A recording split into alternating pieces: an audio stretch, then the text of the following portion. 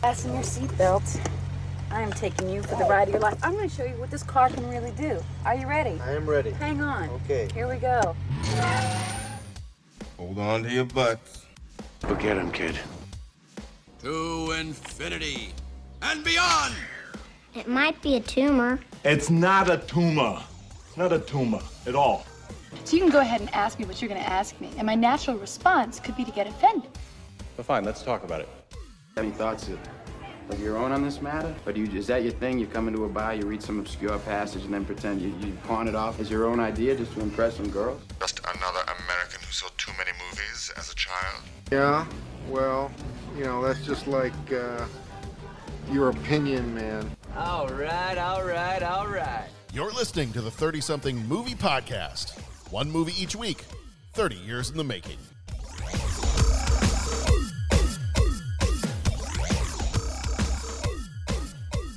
It's the 30-something Movie Podcast. We are in the month of January. This is our Law and Order month, and this episode is The Getaway from 1994, the remake of the 1972 Steve McQueen, Ally McGraw movie. So we're going to be talking that one this episode. With me, as always, my trusty getaway drivers. Is that what we are? Sure. Yeah. Sure.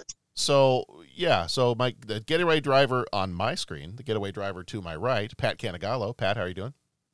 Hi, everybody. I'm sorry. Why are you I'm sorry? sorry about all this.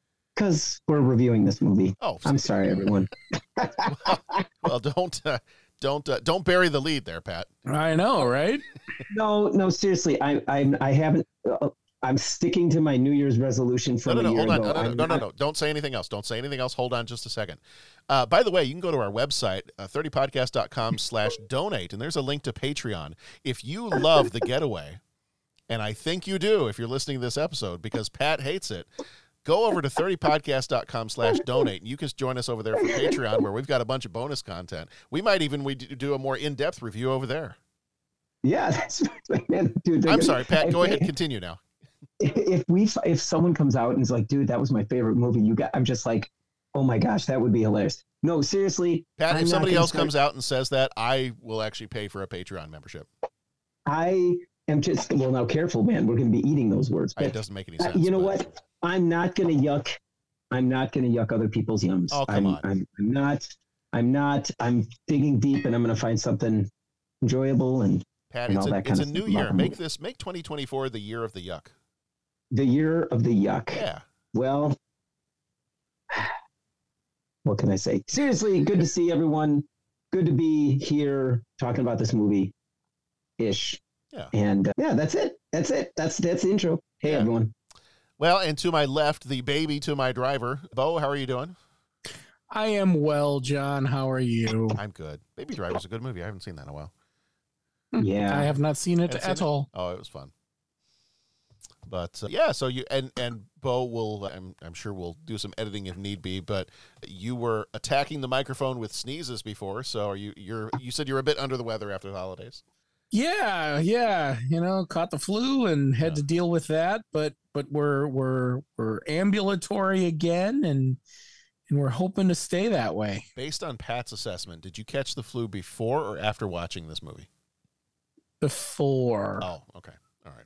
And I waited until I was feeling better before I watched this movie, which I think was a good call. All right. I didn't know if there was a correlation, so I just wanted to check. No, not this time. Okay. We do want to help out our listeners. If a movie will make you physically sick, we will let you know. Yeah, we should make that a goal. Yeah.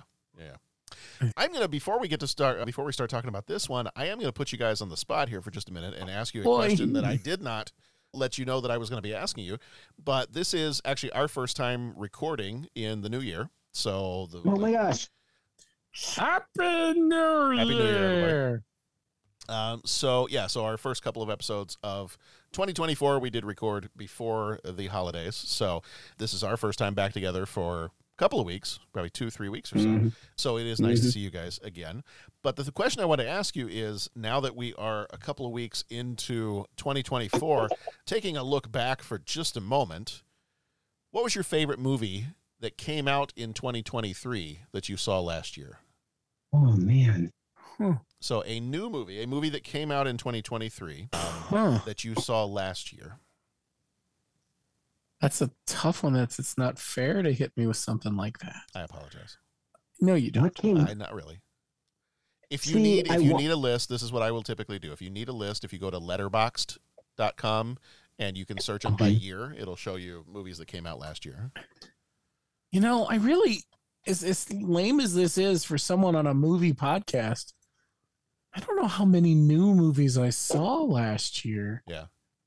You know, I was kind of proud of myself because I did manage to see, I think I saw more new movies last year than I have in a while. And I was kind of happy with that because it had been a while since I'd gone to the theater that much. Sure. And I don't feel like I went to the theater a lot last year, but it was more than the last few years. Okay, can I ask a question? Yeah. If we saw the movie after the new year, but it was a 2023 movie, can that still? That's fine. Yeah. What was your favorite 2023 movie that you saw? Oh man! All right, I'm gonna go to the Letterboxd thing. I am too, but I'm gonna go out on a limb and say it might have been, and this is with the caveat that I have not. I have not. Oppenheimer. Okay. I still haven't seen that what one I expect would be my answer here. Okay. Had I seen it. Yeah. John, what's that newfangled website called again? Letterboxd? It's Letterboxd, letterboxd.com. And if you go there and just do, I think if you click on films along the top and then you click year, and then you can burrow down to the 2020s and then 2023. Okay. I interrupted you. I'm sorry. No, you're fine. I actually really enjoyed Barbie. That's another one I haven't seen yet. It is fantastic. Okay. We do have the Max for the time being, so it is on somewhat shocked that I enjoyed it. Okay. I may have shared this on the podcast before, but one of the traditions we have in my house is on New Year's Eve, we each choose a movie for the other one to watch that perhaps the other one wouldn't normally partake in. And that was my New Year's movie gift, if you will, from my lovely wife. And it was good. Yeah. They made some bold choices. They made some hysterical choices. You know, I'm impressed with Greta Gerwig and her team. It's really good. Yeah. Cool.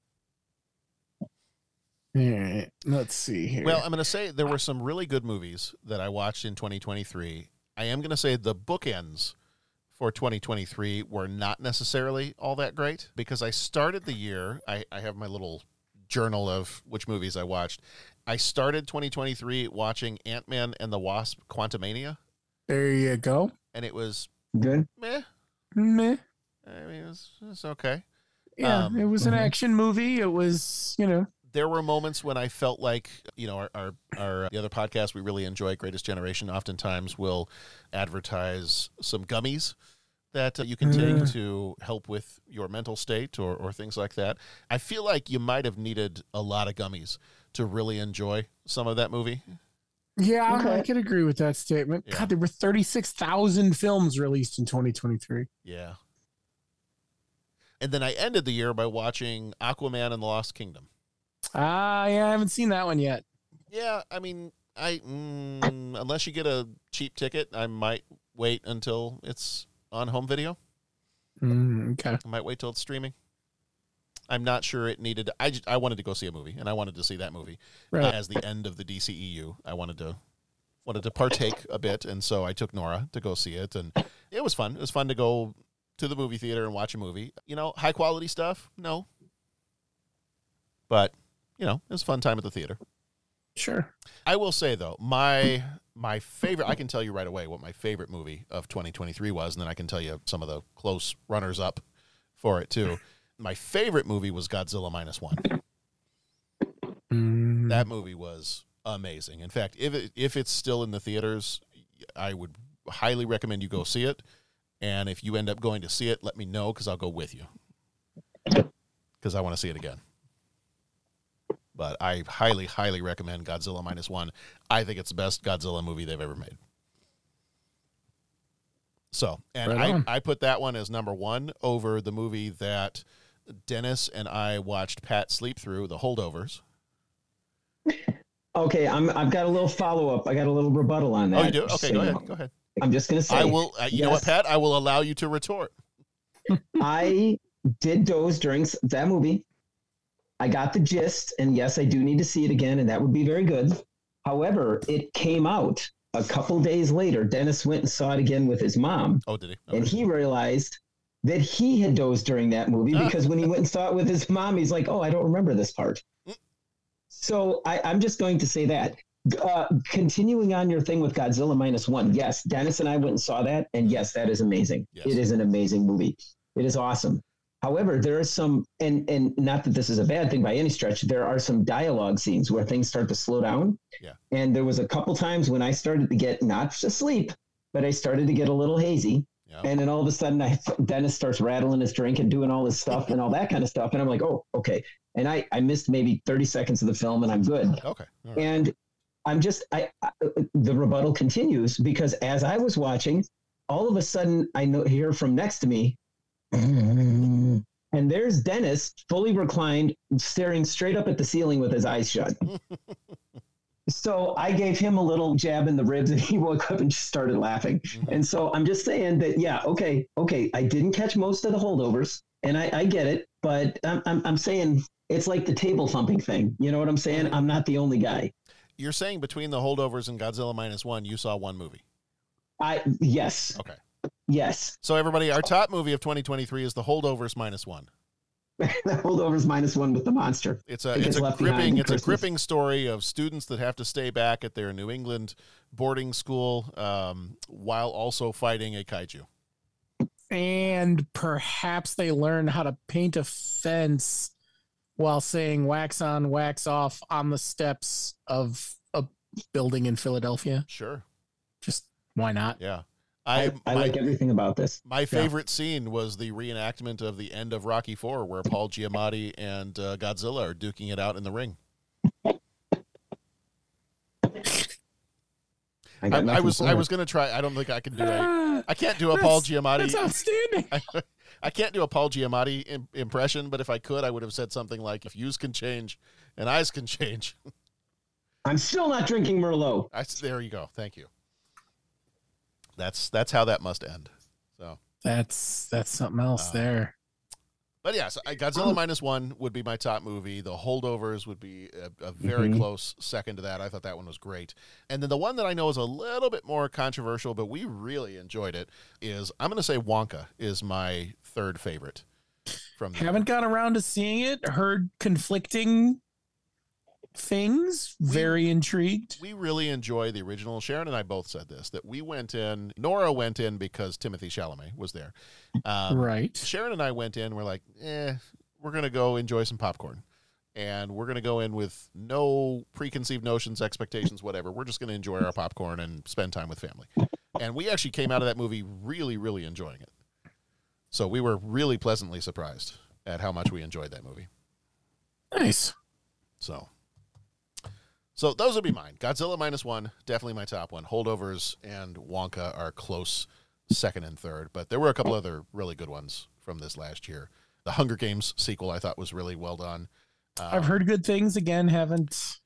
Yeah, I've been telling people that I think the Hunger Games, was it Ballad of Songbirds and Snakes is what it was called? I think that one movie is the superlative version of Star Wars Episodes 2 and 3. Oh, wow. Okay. It's a great story. Coming from you, that's a thing. If you want to change his name from Snow to Anakin and watch somebody have a downfall, then I think they did it much better than Star Wars Episodes 2 and 3 did. Okay. And they did it in one movie. Interesting. I still have yet to read the book. I want to read the book before I read the movie. Yeah. But I know that one looks good. Looks real good. I can't believe I missed Mission Impossible: Dead Reckoning. Oh, yeah.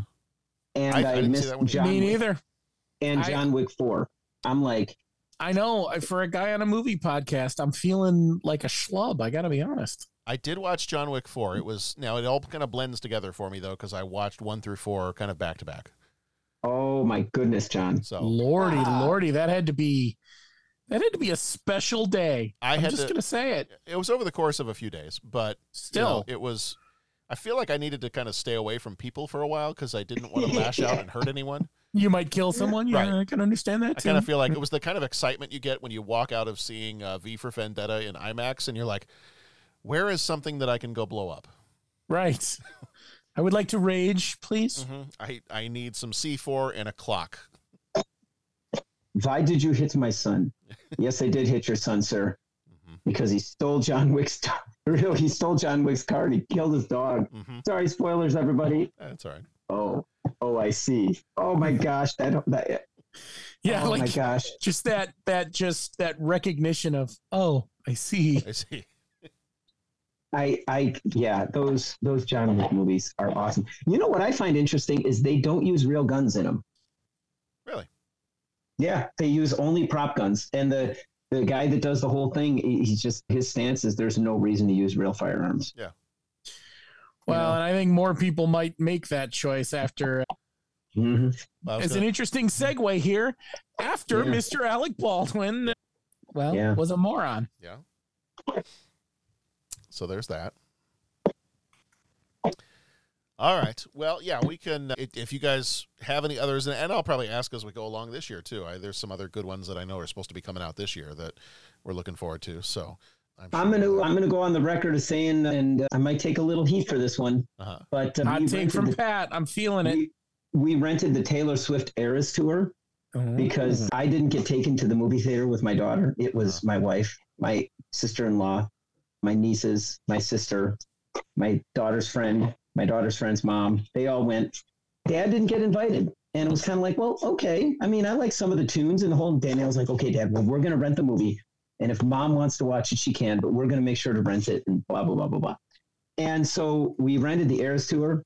Man, I was quite taken with it. I thought, man, Taylor Swift, awesome. Great tunes, great show, great costumes, great production.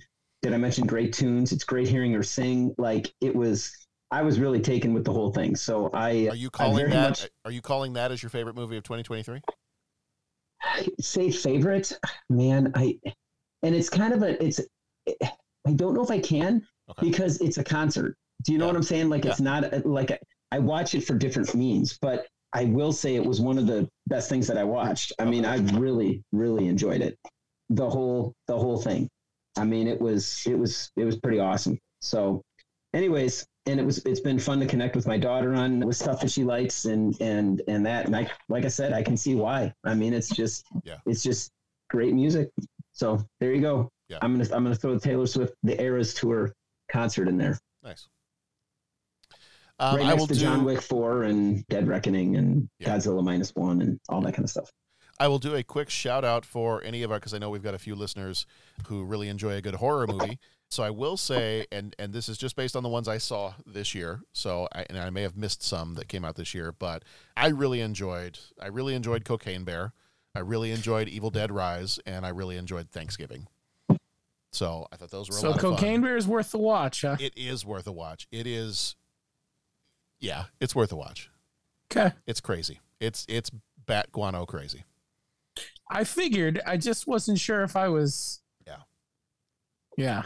Ready for it, I guess. Oh, yeah. Your soul's prepared. You'll be fine. Okay. Yeah. I don't recommend jokingly what I said because earlier in the year, because I think they came out around the same time. I jokingly said I was going to have a marathon and watch Cocaine Bear and then turn around and watch Winnie the Pooh, Blood and Honey.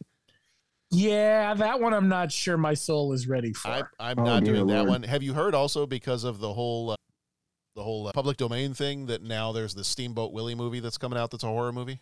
Yes, I have. And that one, oddly, I'm intrigued by. And that's because I heard about it talked about on another podcast. Oh. Not to add more podcast. Oh, I wasn't going to do this to you guys. That's fine. Apologize now. I'm going to add 2 more podcasts to your list. All right. Buddy. Secret Histories of Nerd Mysteries. Oh. which is exactly as cool as you think it is. Okay. It is awesome. They talk about all sorts of crazy stuff. The last one I was listening to was oh gosh, what am I drawing a blank? Mattel and Hot Wheels and how it was a commercial and just all that crazy stuff. It's really good.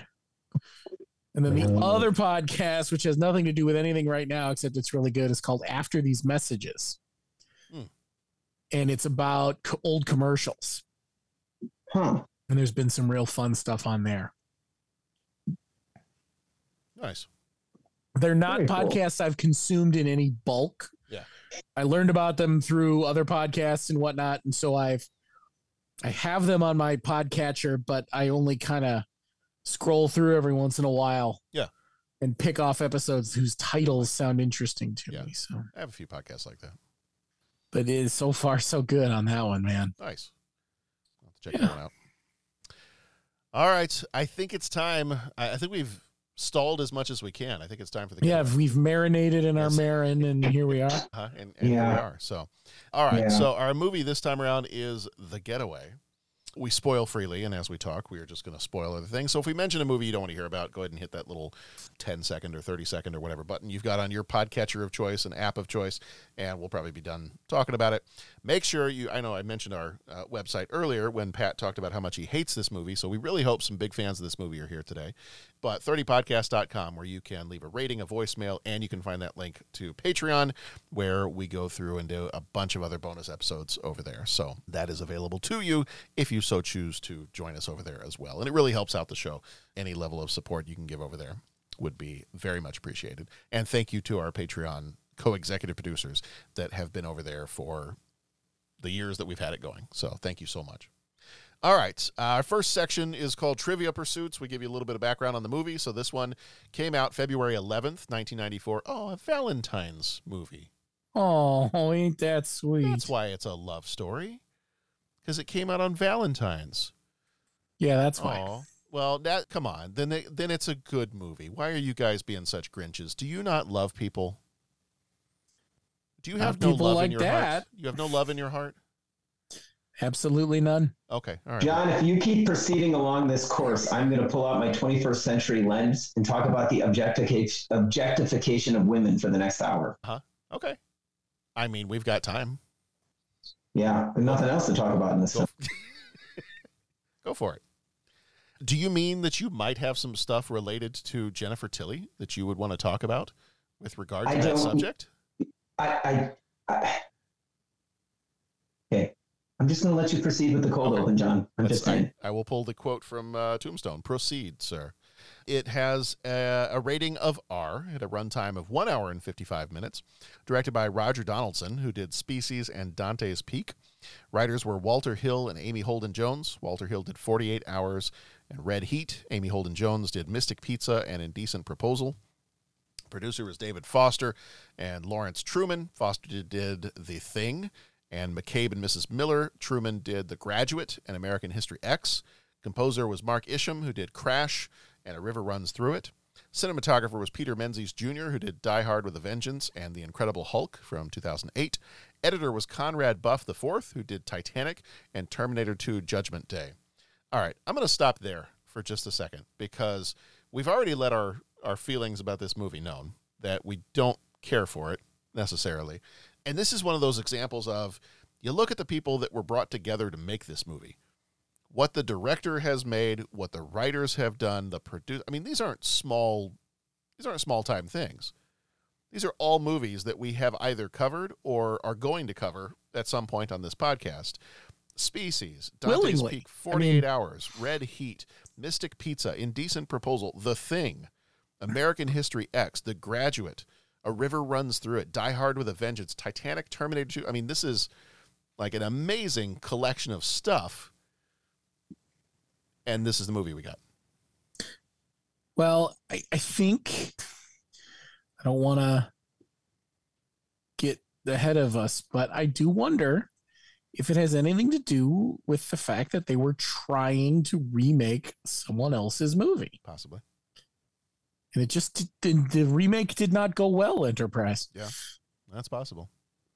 I like to refer to something like this as the Mars Attacksification of something because Mars Attacks, and we have people in our family that really, really love that movie. It has its place in the world for sure. It has its place amongst the yodeling community. I know the yodeling aficionados really love it. But that movie has so many celebrity cameos and so many big name people in that, and it's not a great movie. It's kind of one of those that I'm like, you'd think maybe if you got this many people in the room that were this good, maybe you'd end up with a good movie. No. Well, I do think it's the too much of a good thing problem, I think. Yeah. So, anyway, production companies were Universal Pictures and Largo Entertainment. Budget was $37 million. Box office was $30 million, approximately. So that's a lot of scratch. Did not make its money back. Flickmetrics gives it a 54%. Cinema Score gives it a B. Alec Baldwin played Doc McCoy.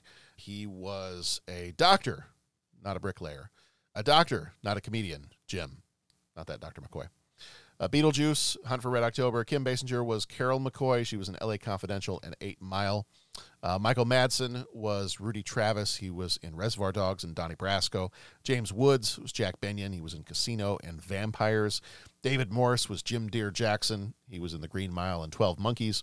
Jennifer Tilly was Fran Carvey. She was in Bullets Over Broadway and Bound. James Stevens played Harold Carvey. He was in The Paper Chase and Death of a Salesman. Richard Farnsworth played Slim. He was in The Straight Story and Misery. Burton Gilliam played Golly. He was in Blazing Saddles and Back to the Future Part 3. Philip Seymour Hoffman was Frank Hansen. He was in Capote and The Master. Royce D. Applegate was the gun shop salesman. He was in Oh Brother, Where Art Thou? And Seabiscuit. And Daniel Villarreal was Luis. He was in American Me and Bound by Honor. All right, I've got just a couple of trivia things in here. Alec Baldwin and Kim Basinger had actually fallen in love with each other while making The Marrying Man in 1991, and he had asked her to play the female role in this movie since they were together at the time, and she said she loved the original movie a lot, and her first suggestion was no. She didn't want to do it. She then apparently went back to the novel to see if there was a little bit more of a substantial theme to the story, and she said that she felt like after reading it that it could be summed up in one word: trust. And she said, okay, this is a movie about trust. These people can't trust anybody or anything. They can't trust their colleagues. They seemingly can't trust each other. And then when mistrust occurs, she said, it breeds violence and havoc. And so she eventually did sign on and agree to do the movie.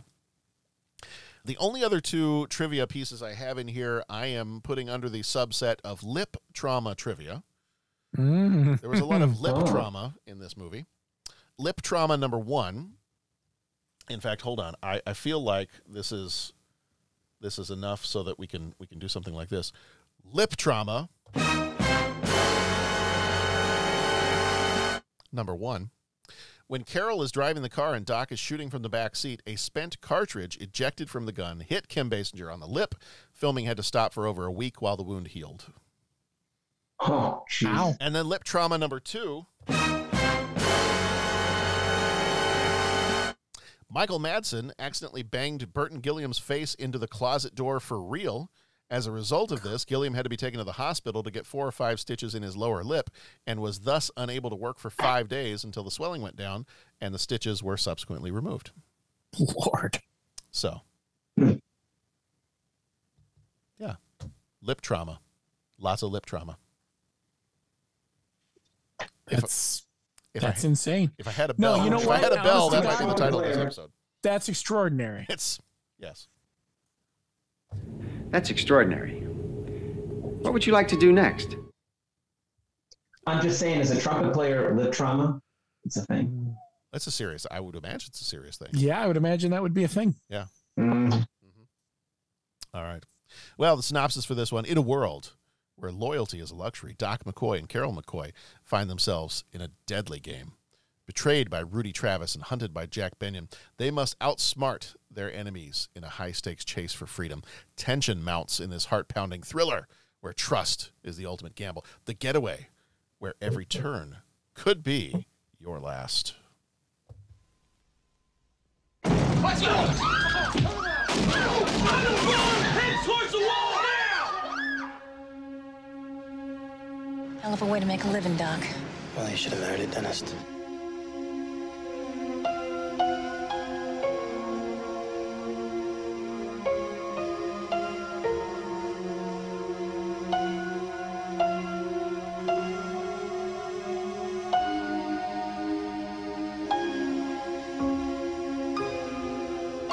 I think I've got a way out of this place. There's this guy that works out of Phoenix. His name's Jack Benyon, and he's planning something very big. You contact him.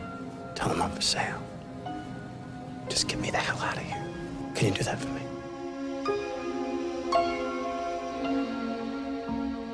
Mr. Binion, I came here to talk about my husband. Let's just look at the situation. One, the wife is very attractive. She is a stunningly healthy young woman. I trusted you. Yeah, and I came through for you, too. Yeah, repeatedly.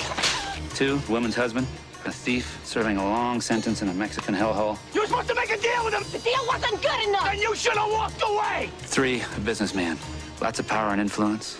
A fellow who can easily get the husband a pardon. Why should he? One simple reason: money. You'd do the same for me, wouldn't you, Doc? You'd humiliate yourself for me, wouldn't you?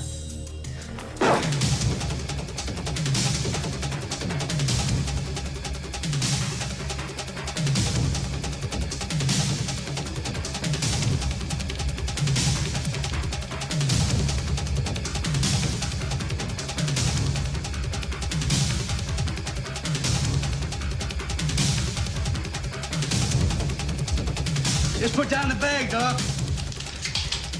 We just want money.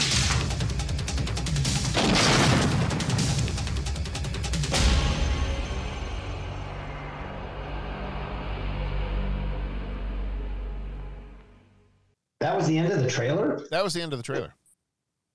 Oh, man. Yeah. Yeah. So, much like the trailer, the movie itself is a combination of love story and action movie. So we'll dive into it a little bit more. We're going to give you 10 major moments that sum up the movie, and then we'll get into our deeper thoughts. And we've already spoiled a bit what our deeper thoughts are, and they may not be so deep, but we have opinions on this matter. We have opinions on this matter. Yes. So the major moments, again, this is just kind of a quick overview for you of the movie itself. Doc McCoy and his wife Carol are practicing some target shooting and are approached by Rudy to break a drug lord's nephew out of jail for about $300,000. After a successful jailbreak, Rudy betrays Doc, leaving him to be captured by the police, leading to Doc's imprisonment in Mexico. Carol makes a deal with Jack Benyon and secures Doc's release from prison by agreeing to providing some favors with mob boss Jack Benyon. He is planning a dog track robbery in Arizona and could use some help with that. Doc is released and meets the robbery team, including Rudy. A tense reunion occurs with Doc punching Rudy and warning him against betraying him again. The team executes the heist, leading to a panicked shooting by Hansen, played by Philip Seymour Hoffman, and their escape with over $1 million using a bomb diversion. Rudy ends up killing Hansen and flees with the money, betraying them again, while Doc outsmarts and seemingly kills Rudy at a rendezvous point, escaping with Carol and the money. Rudy had been wearing a bulletproof vest, Chekhov's bulletproof vest, which had showed up earlier in the movie, which that was kind of a quick, Chekhov's vest shows up at the beginning of Act 2 and then is utilized very quickly about 10 minutes later in Act 2. Well, they realized they hadn't tipped their hand yet, right, and they felt they had to show us before they told us. Yeah. So Rudy, because he had this bulletproof vest on, survives and forces a veterinarian and his wife to aid him, developing a, let's call it, twisted relationship with the veterinarian's wife, Fran. Why they? I feel like when we get to the deep thoughts section, that's the part of the movie that's maybe going to get to use Pat's, word that the kids use. It's going to be a bit cringe. Yeah. It's man, like what? So why? What? Okay, I'm muting. Continue. It's a little weird. Some of the, I'm going to go ahead and throw in my opinion, even though I know we're doing this later. There are so many times within this movie that I'm thinking, what if a Quentin Tarantino movie could be sleazier? Ooh. And that's what this movie made me think of. Yeah. Yeah, lower quality and sleazier. I'm going to quote Hunt for Red October. Yeah. Can you launch an ICBM horizontally? Sure. Why would you want to? There you go. So Carol and Doc confront Benyon with the money, where Carol unexpectedly kills him instead of Doc, revealing her loyalty. And when we say the word loyalty, we are stretching that one just a bit. Tension rises between Doc and Carol, especially after Carol loses the money to a con man in Flagstaff, because haven't we all done that at one point or another, which Doc then recovers after a tense chase. And then the final showdown. At the Border Hotel, a gunfight erupts between Doc, Carol, and Benyon's men. Doc kills a recovered Rudy, again, because he wasn't quite dead the first time. He had the bulletproof vest. But he was starting dead yet. I know, and he was starting to feel much better, but no. I don't think he ever felt happy, though. No. His death wasn't very uplifting either. No. I'm sorry, that's a little bit more of a pun for my British friends. We don't call it a lift over here. But, Anyway. Doc kills him again, and they escape with Slim, an old cowboy, crossing into Mexico for their ultimate getaway. All right. I think I've covered everything that needs to be covered. And after all the people they've killed, they just send Slim away with some money. Yeah. How about $40,000, Slim? You want $40,000? It was kind of a reverse Flatliners. It was, I can give you this car for $20,000. Mm-hmm. I'll give you this car for $30,000. No, I'll give it to you for $40,000. Guys, how about 40, Slim? I think we're going the wrong way. I mean, Slim's a nice guy, but what, have you known him for 15 minutes? So. Hey, kind of combining your fast facts and your trivia section and all that kind of stuff. Yeah. Major moments, I should say, not fast facts. Major moments, and when they met with the mob boss, and I think they were at a NASCAR test. Yeah. Did anybody catch the transporter with the Wood Brothers logo and name on it? I did not. All you NASCAR guys know the Wood Brothers, right? I am familiar with the name. You're going to have to fill me in a little bit more, but I am familiar with the name. And I'm kind of punching out of my comfort zone because I am not, a super big NASCAR fan. But the Wood Brothers is the longest longest running NASCAR team in history. Oh, nice. And it's been running continuously since 1950, I think. Oh, wow. I mean, when you think of that, that's that's getting back to, that's way back.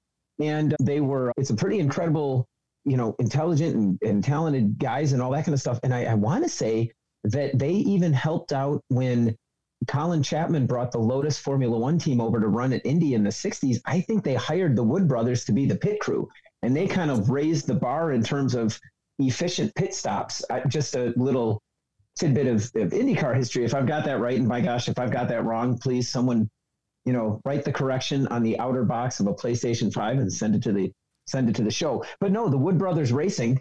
And so there's a glimpse when they pan by, and I don't know enough. It's like there was crew that were a cameo, but you do see a Wood Brothers logo on the side of a transporter. And they actually, I'm going to say recently, but it could have been like 10 years ago. I want to say they won the Daytona 500, and it was a very cool thing because it was kind of the underdog team situation and the whole thing. But yeah, I thought that was really cool to see the Wood Brothers logo and transporter and everything. Nice. Very cool. Nice. All right, it is now time for some deep thoughts. And now, deep thoughts. I have an opinion on this matter. Don't mince words, Bones. What do you really think? I like it a lot. Wow. It's very deep. Thank you. Okay, deep thoughts on the Wood Brothers. So let's talk more about that. Pat, what else do you want to say about them? Well, I don't know. I guess I'd like to know more about them. Okay. I'd love to drill down on that IndyCar history that they hired those guys to come over and do that. Yeah. Racing's cool. Let's just talk about cars and racing. I mean, that's kind of my thought. I was Well, okay, let's do this part. When was the first time you saw this movie, and how does it make you feel? Bo, why don't you go first? Well, the first time I saw it was a couple days ago. Okay. I don't know that this ever registered before today. Okay. I feel like I saw bits and pieces of it at some point in the history of my life, but not the whole thing. Bo, how did it make you feel? Okay. I mean, it was just a movie. There was nothing about it that was like redeeming. Bo, it's the 90s. It's Alec Baldwin and Kim Basinger. That doesn't move the needle for you? Not in this particular case, no. Okay, all right. But I'm sure they spent a lot of money getting Alec Baldwin and Kim Basinger for this movie. I guarantee that they did, and I guarantee that they started with good intentions. They wanted to remake a movie that they all loved, that Steve McQueen had been in, and who doesn't want to pretend to be Steve McQueen for the day? I mean, I get all of this. Yeah. I just think they missed the mark because I can't see the original being this cringy. I hope not, anyway. Yeah. Now I need to watch the original. Yeah. If anything, this movie did make me want to watch the original. Yeah, because you kind of worry. You're like, God, I hope the source material wasn't that rough. Yeah. But. Patrick, when was the first time you saw this? Same as Bo, a couple of days ago. And yeah, same answer as Bo. I want to like the movie. I want to like the concept. I want to like it. I like Alec Baldwin. This is Alec Baldwin. He plays good guys and he plays bad guys. And I love when he's both. But I mean, and obviously he was like the good guy, bad guy in this one. But, I love his delivery of lines, the deadpan, the way he talked way down here. That was fun. Kim Basinger is great. And all the stuff I've seen her in. I know we'll get into it more with as the discussion flows, but I'm just going to get it out of the way. I couldn't help but see the way they portrayed the female characters in here and what they had them do and the situations they were in the shots. And it was like, all right. I just wonder, it's like, and I don't want to project and I don't want to put things out there that I haven't researched. I don't know how they feel, but it was just like, did we have to have the adult scenes in there? Did we have to have the scenes where they don't have their clothes on and all that kind of stuff? Were they comfortable with it? Or was that kind of the only way you're going to work on this movie is if you do a scene like this? And it was like, I don't know. The scenes didn't add much in terms of, it didn't like,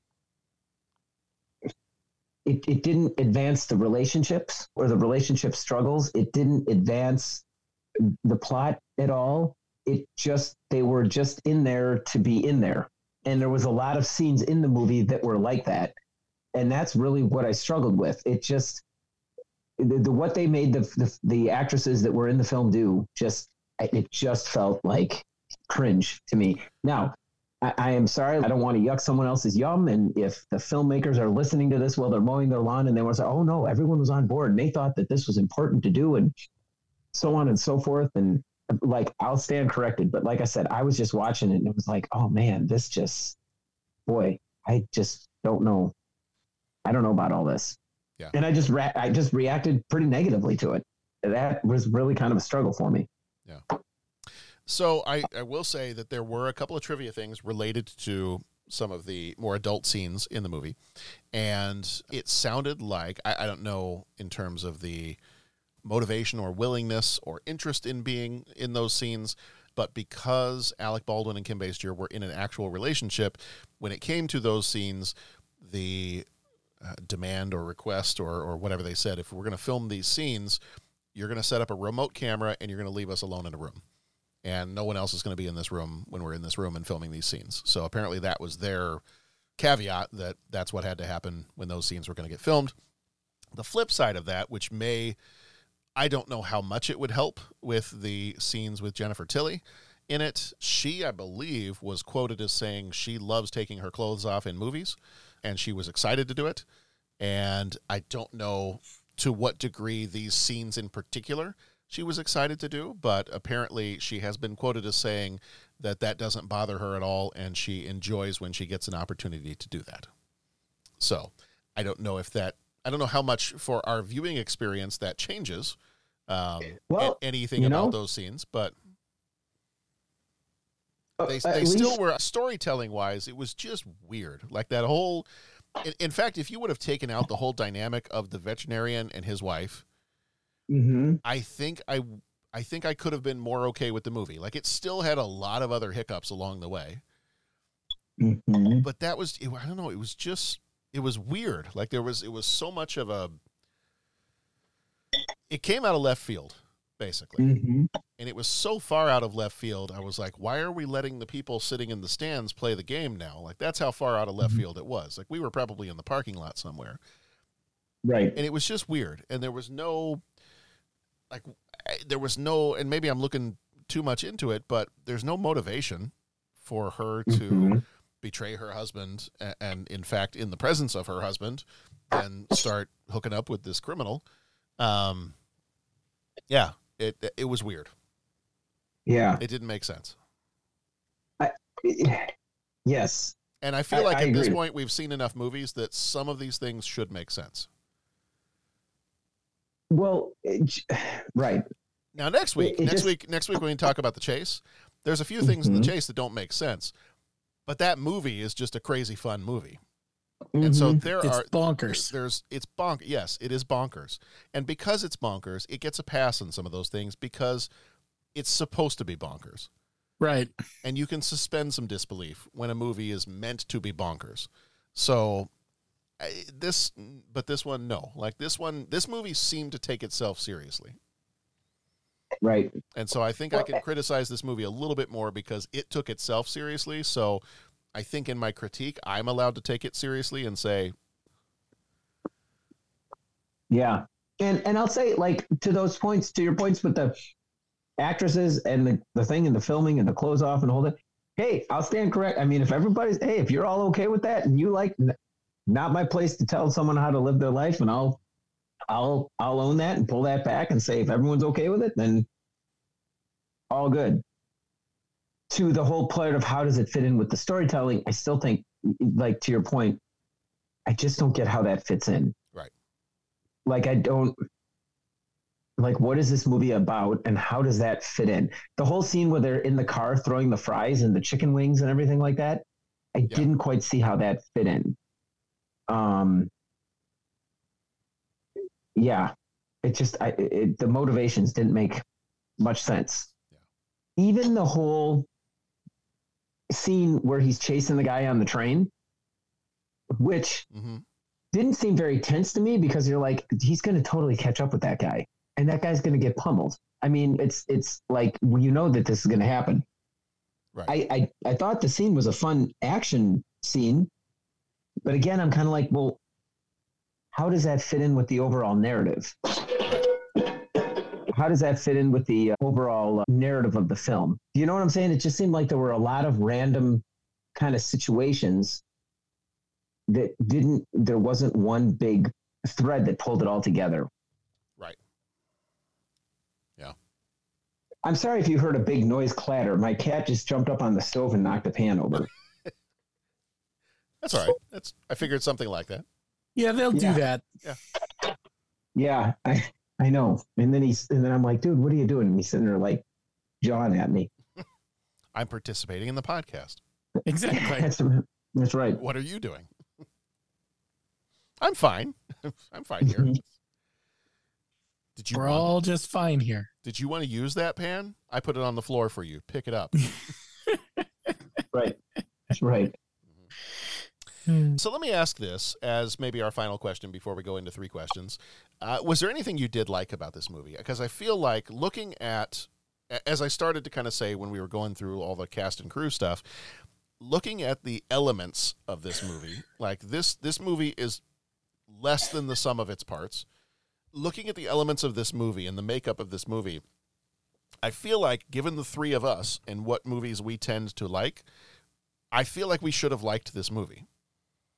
So it is one of those anomalies that has like all these elements, and we're like, yeah, no, didn't care for it.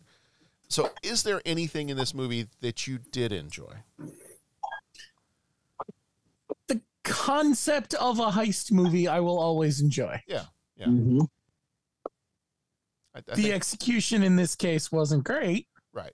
I think I'm on board for that too. I'm up for a good heist movie, and Yeah, I love a heist movie. yeah. So I was excited for that prospect, and then when it didn't quite come through, oh, maybe they incepted us. Maybe they stole our heist movie. Ooh. Maybe this movie's deeper than we thought. No. No. That's fun. That's a fun little game you could play. Yeah. Uh-huh. I'm going to go with no. I like the actors and actresses in it. Yeah. I thought there were some fun sequences. I thought the shootout in the building at the end. Yeah. I thought the train chase, even though that was kind of like, I don't know why this is in there. I thought the train chase was good.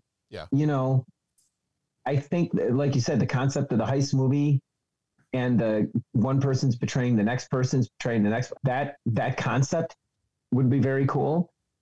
The heist movie, I like the idea of the getaway chase movie. They're making a run for the border. I like a happy ending. I mean, you get a happy ending in this one. So again, I don't want to completely roast the movie, especially if it's someone else's yum that I'm yucking. I've used that phrase way too much this episode, but those are the things that I like. There were elements that were fun. Yeah, it's just like I said, the aforementioned things just really kind of took me out of it a little bit. Yeah. But I think all the right pieces are there. I think I'm not a writer by any stretch, but I think if you wanted to make this movie about a certain thing, you know, one idea or one concept or something like that, I think you could. I think that you'd be able to punch the movie up, right? I mean, it kind of has a look. You mentioned like a Quentin Tarantino movie. It kind of has that raw edge to it. It's about kind of like a couple on the other side of the law. So it has sort of a true romance kind of aspect to it. Yeah. But all these films that I'm mentioning kind of do it better. And that therein lies the problem, right? Like the idea of a heist movie, The Getaway, it was a remake, a chase movie. Like anytime you get like the Old West where they're like making a run for the border, you know, all the elements are there for just a really fun movie. But there were just too many scenes that didn't make as much sense. I mean, even explain, it just seemed very superficial. Even the whole, oh, you slept with him. Well, yeah, I had to get you out. No, you should have left me there. Oh, and it just, we're all mad. And I mean, show us a little bit more of how that relationship developed and why it was so deep and why it was so strong. And then we might buy into that argument more. Right. Very true. And I agree with you on the shootout at the end. The shootout at the end of the movie was good. I did enjoy that part of it. But yeah, it was kind of a heist movie that did not live up to expectations. Right. All right. It's time for 3 questions. He asks each traveler 5 questions. 3 questions. 3 questions. It's impossible to answer. Impossible because you don't know the answer. Nobody could answer that question. I want to ask you a bunch of questions. I want to have them answered immediately. What you just said is one of the most insanely idiotic things I have ever heard. At no point in your rambling, incoherent response were you even close to anything that could be considered a rational thought. Everyone in this room is now dumber for having listened to it. I award you no points, and may God have mercy on your soul. All right, question number 1. If you were on the run and had to hide in a truck/utility vehicle of some kind, because they do hide in a garbage truck in the movie, what truck would be your last choice? You know, a garbage truck would be pretty rough. Any kind of I suppose a truck where it's like a septic thing, but I don't know how much you could literally hide in that. That was one that came up when my family was answering this, and that's the one I'm going to steal, is the porta potty transport. Yeah. There you go. Yeah. Because that's just nasty. Yes. Yeah. Well, there's the gross out thing, but then there's also and he does say it, like, don't itch that. If you scratch that, it'll be an infection or something like that. Yeah. I mean, there is the point too, where if you're on the run and you're not going to get like medical care or whatever, you fall into a septic thing, you're going to be in a pretty bad way. Right. You know what I'm saying? So I think it would be a last resort because it's gross, but I think, out of the frying pan and into the fire kind of thing if you hide in the wrong place. Yeah, I think garbage truck is nasty. I put nuclear waste disposal, maybe not so good. Yes. This is a 90s movie, so that 90s movie trope of the company dumping the chemicals in the local river, I don't think that chemical disposal truck is a place I'd like to hang out. Yeah, just any waste disposal, I think, is the theme I'm detecting here. Mm-hmm. Yeah. Because that's nasty. It's just nasty. It's like, it's Miss Jackson. That's nasty. It's nastier than that. I mean, it is. Number 2, what is your favorite movie scene in a gun or ammo shop? Okay. So this stretches the credulity of gun or ammo shop. That's fine. Okay. This is the 30-something movie podcast. It's what we do best. Well, I do weapons now. There you go. I mean, the whole thing. I mean, it's Bronson Pinchot. It's Eddie Murphy. It's Judge Reinhold. It's the craziest, most. What's the term you used earlier? Bat guano crazy. I mean, it is all of that and weapons and some kind of cool ones, and then some just ridiculous. I mean, there's everything about that scene. Oh yeah.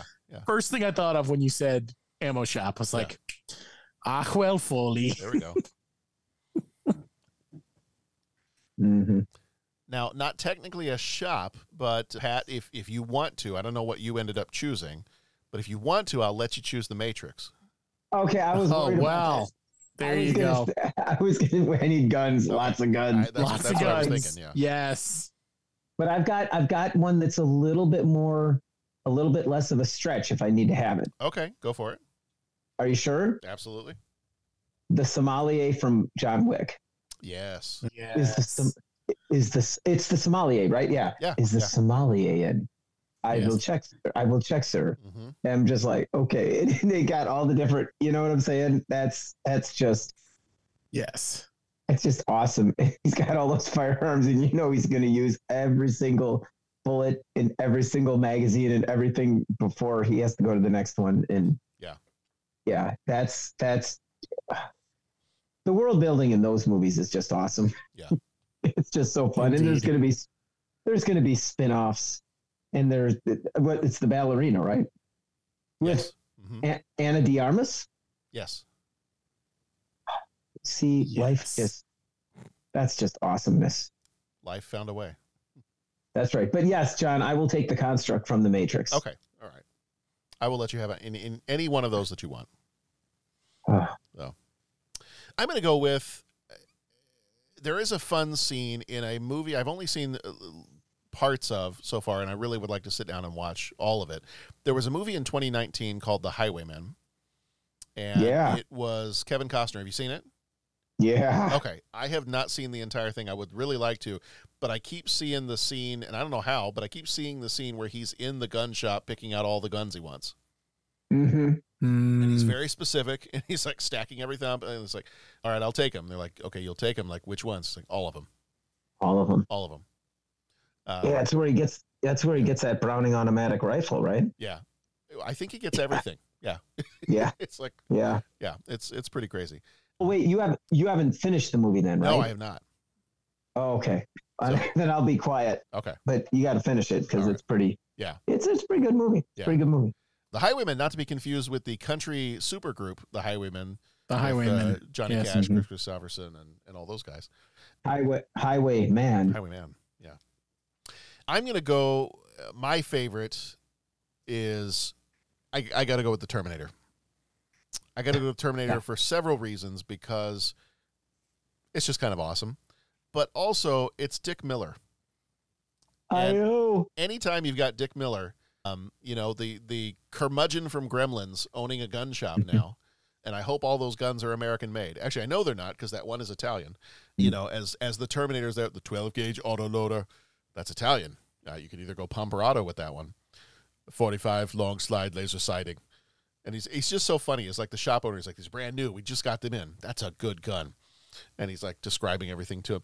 And then my favorite part of it is the Terminator, obviously forgetting what year he's in. He's like, "Phase plasma rifle with the 40-watt range." And he's like, "Hey, just what you see here, pal. Only what you see here, pal." Uzi 9mm.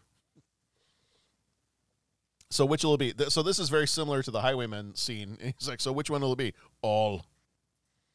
Mm-hmm. It's like, "I may close early today." So that is mine. I will go with the Terminator. All right, Good final choice. question. Question number 3. What is your favorite Philip Seymour Hoffman role? Which, unfortunately, if we had not lost him in 2014, I think we would have gotten a lot more really great roles for him to play in, because he is a great actor. And that is actually one of the things, I should have mentioned that, in mentioning a favorite thing from this movie, something I did enjoy in this movie, him. Like his character. Even with all the other stuff going on, the fact that this is a really tiny part for him, he is still awesome in that part. So I enjoy Philip Seymour Hoffman, especially when I get to see him in something where he's not a overly pretentious medical and or law student. Okay. So, and you know what? The whole heist, that whole robbery scene was pretty cool too. Yeah. You know. So my answer for this one is, I've got a couple of them, and I had a hard time narrowing it down. I really like him in Almost Famous. That's probably my favorite one of his. However, I also really, really like him in Patch Adams. So I had trouble narrowing it down, so I'm not going to. Yeah, you shouldn't have to. Yeah. What else we got? Philip Seymour Hoffman. I liked him in Mission Impossible 3. He plays a really good bad guy. Okay. Yeah. And I feel like he's good at that. And I that's first role that popped into my head was that one. Yeah, he's good in that. Good call. I'm going to go with the Brandt in The Big Lebowski. Nice. Yeah. He's really fun in that one. Oh, yeah. Yeah. Yeah, he really can play. Man, he really can do a variety of roles. Oh, yeah. I mean, he's really just amazing. The other one I want to bring up is, what is he? You mentioned it earlier, The Hunger Games. Yeah, Hunger Games. He was amazing in Capote. Okay. Yeah, Hunger Games. What else was he in? He was in Moneyball. He was good in Moneyball. What was he in Moneyball? Oh, Moneyball, well, he was the manager. Wasn't he Art Howe? Yeah. Yeah. He was, yeah. Oh, hello. Yeah. What was he? Man, I'm just thinking of everything he's in, and I'm forgetting all the titles. But yeah, everything I've seen him in, he's been just great. Yeah. Yeah, and he was really good in the Hunger Games, and yeah. So yeah, too bad that we lost him in. It's almost 10 years ago now. I guess we lost him in 2014. Yeah. So he was one that, had he gone on to do more, I think he would have had plenty more amazing movies. Yeah, clearly. So, all right. Well, that's going to do it for this one. So before we wrap up, you can find us on the social medias. Pretty much anywhere there's social media, we are there at 30 Podcast. Whatever, I don't know. I don't know. Are we calling it Twitter? Are we calling it X? Are we thinking it's, I don't know. Wherever there's. Yeah, I don't know what to call it. A lot of people are calling it Twixter and all sorts of weird things. See, that's just going to make me hungry for chocolate. Agreed. Yeah. So whatever it is, Twitter, Facebook, X book, that's probably something bad. Most likely. Mastodon, Blue something, I don't know, Blue Man Group, whatever. 30 Podcast. You'll find us on most of those. For the rest of this month is our Law and Order month, and so far we have done Naked Gun 33 1/3, Beverly Hills Cop 3, The Getaway was this week's episode. The Chase will be next week. We're looking forward to that one because I think we've all already agreed preemptively. We really enjoy that one. And then finishing off the month with Wyatt Earp. And then if you are one of our Patreon co-executive producers, our episodes over there, the Patreon short this month is on the Stephen King's The Stand miniseries that they did in 1994, and the movie Seven Samurai is our full-length Patreon episode over there from 1954, and it is one of my favorite movies, and definitely up there, I think, in most movie fans' lists. If you're a fan of watching older movies, foreign movies, whatever, there's whatever movie you enjoy, it probably owes something back to movies like Seven Samurai. Yeah. So. Without a doubt. Yes. All right. Well, gents, it is a pleasure, as always, to be here with you. as well, thank John. you. Thanks for getting us together. Well, let's come back next week and talk about a movie we might like a little bit better. I like that plan. Okay, we'll get away from this one, and then we'll come back and... man. Yeah, that's okay. That's okay. I feel like we're going to have a bunch of one-liners and all kinds of other stuff next week when we start just quoting this movie. Yes. Yeah. All right. Yes. Everybody be excellent to each other. We'll see you back here next time.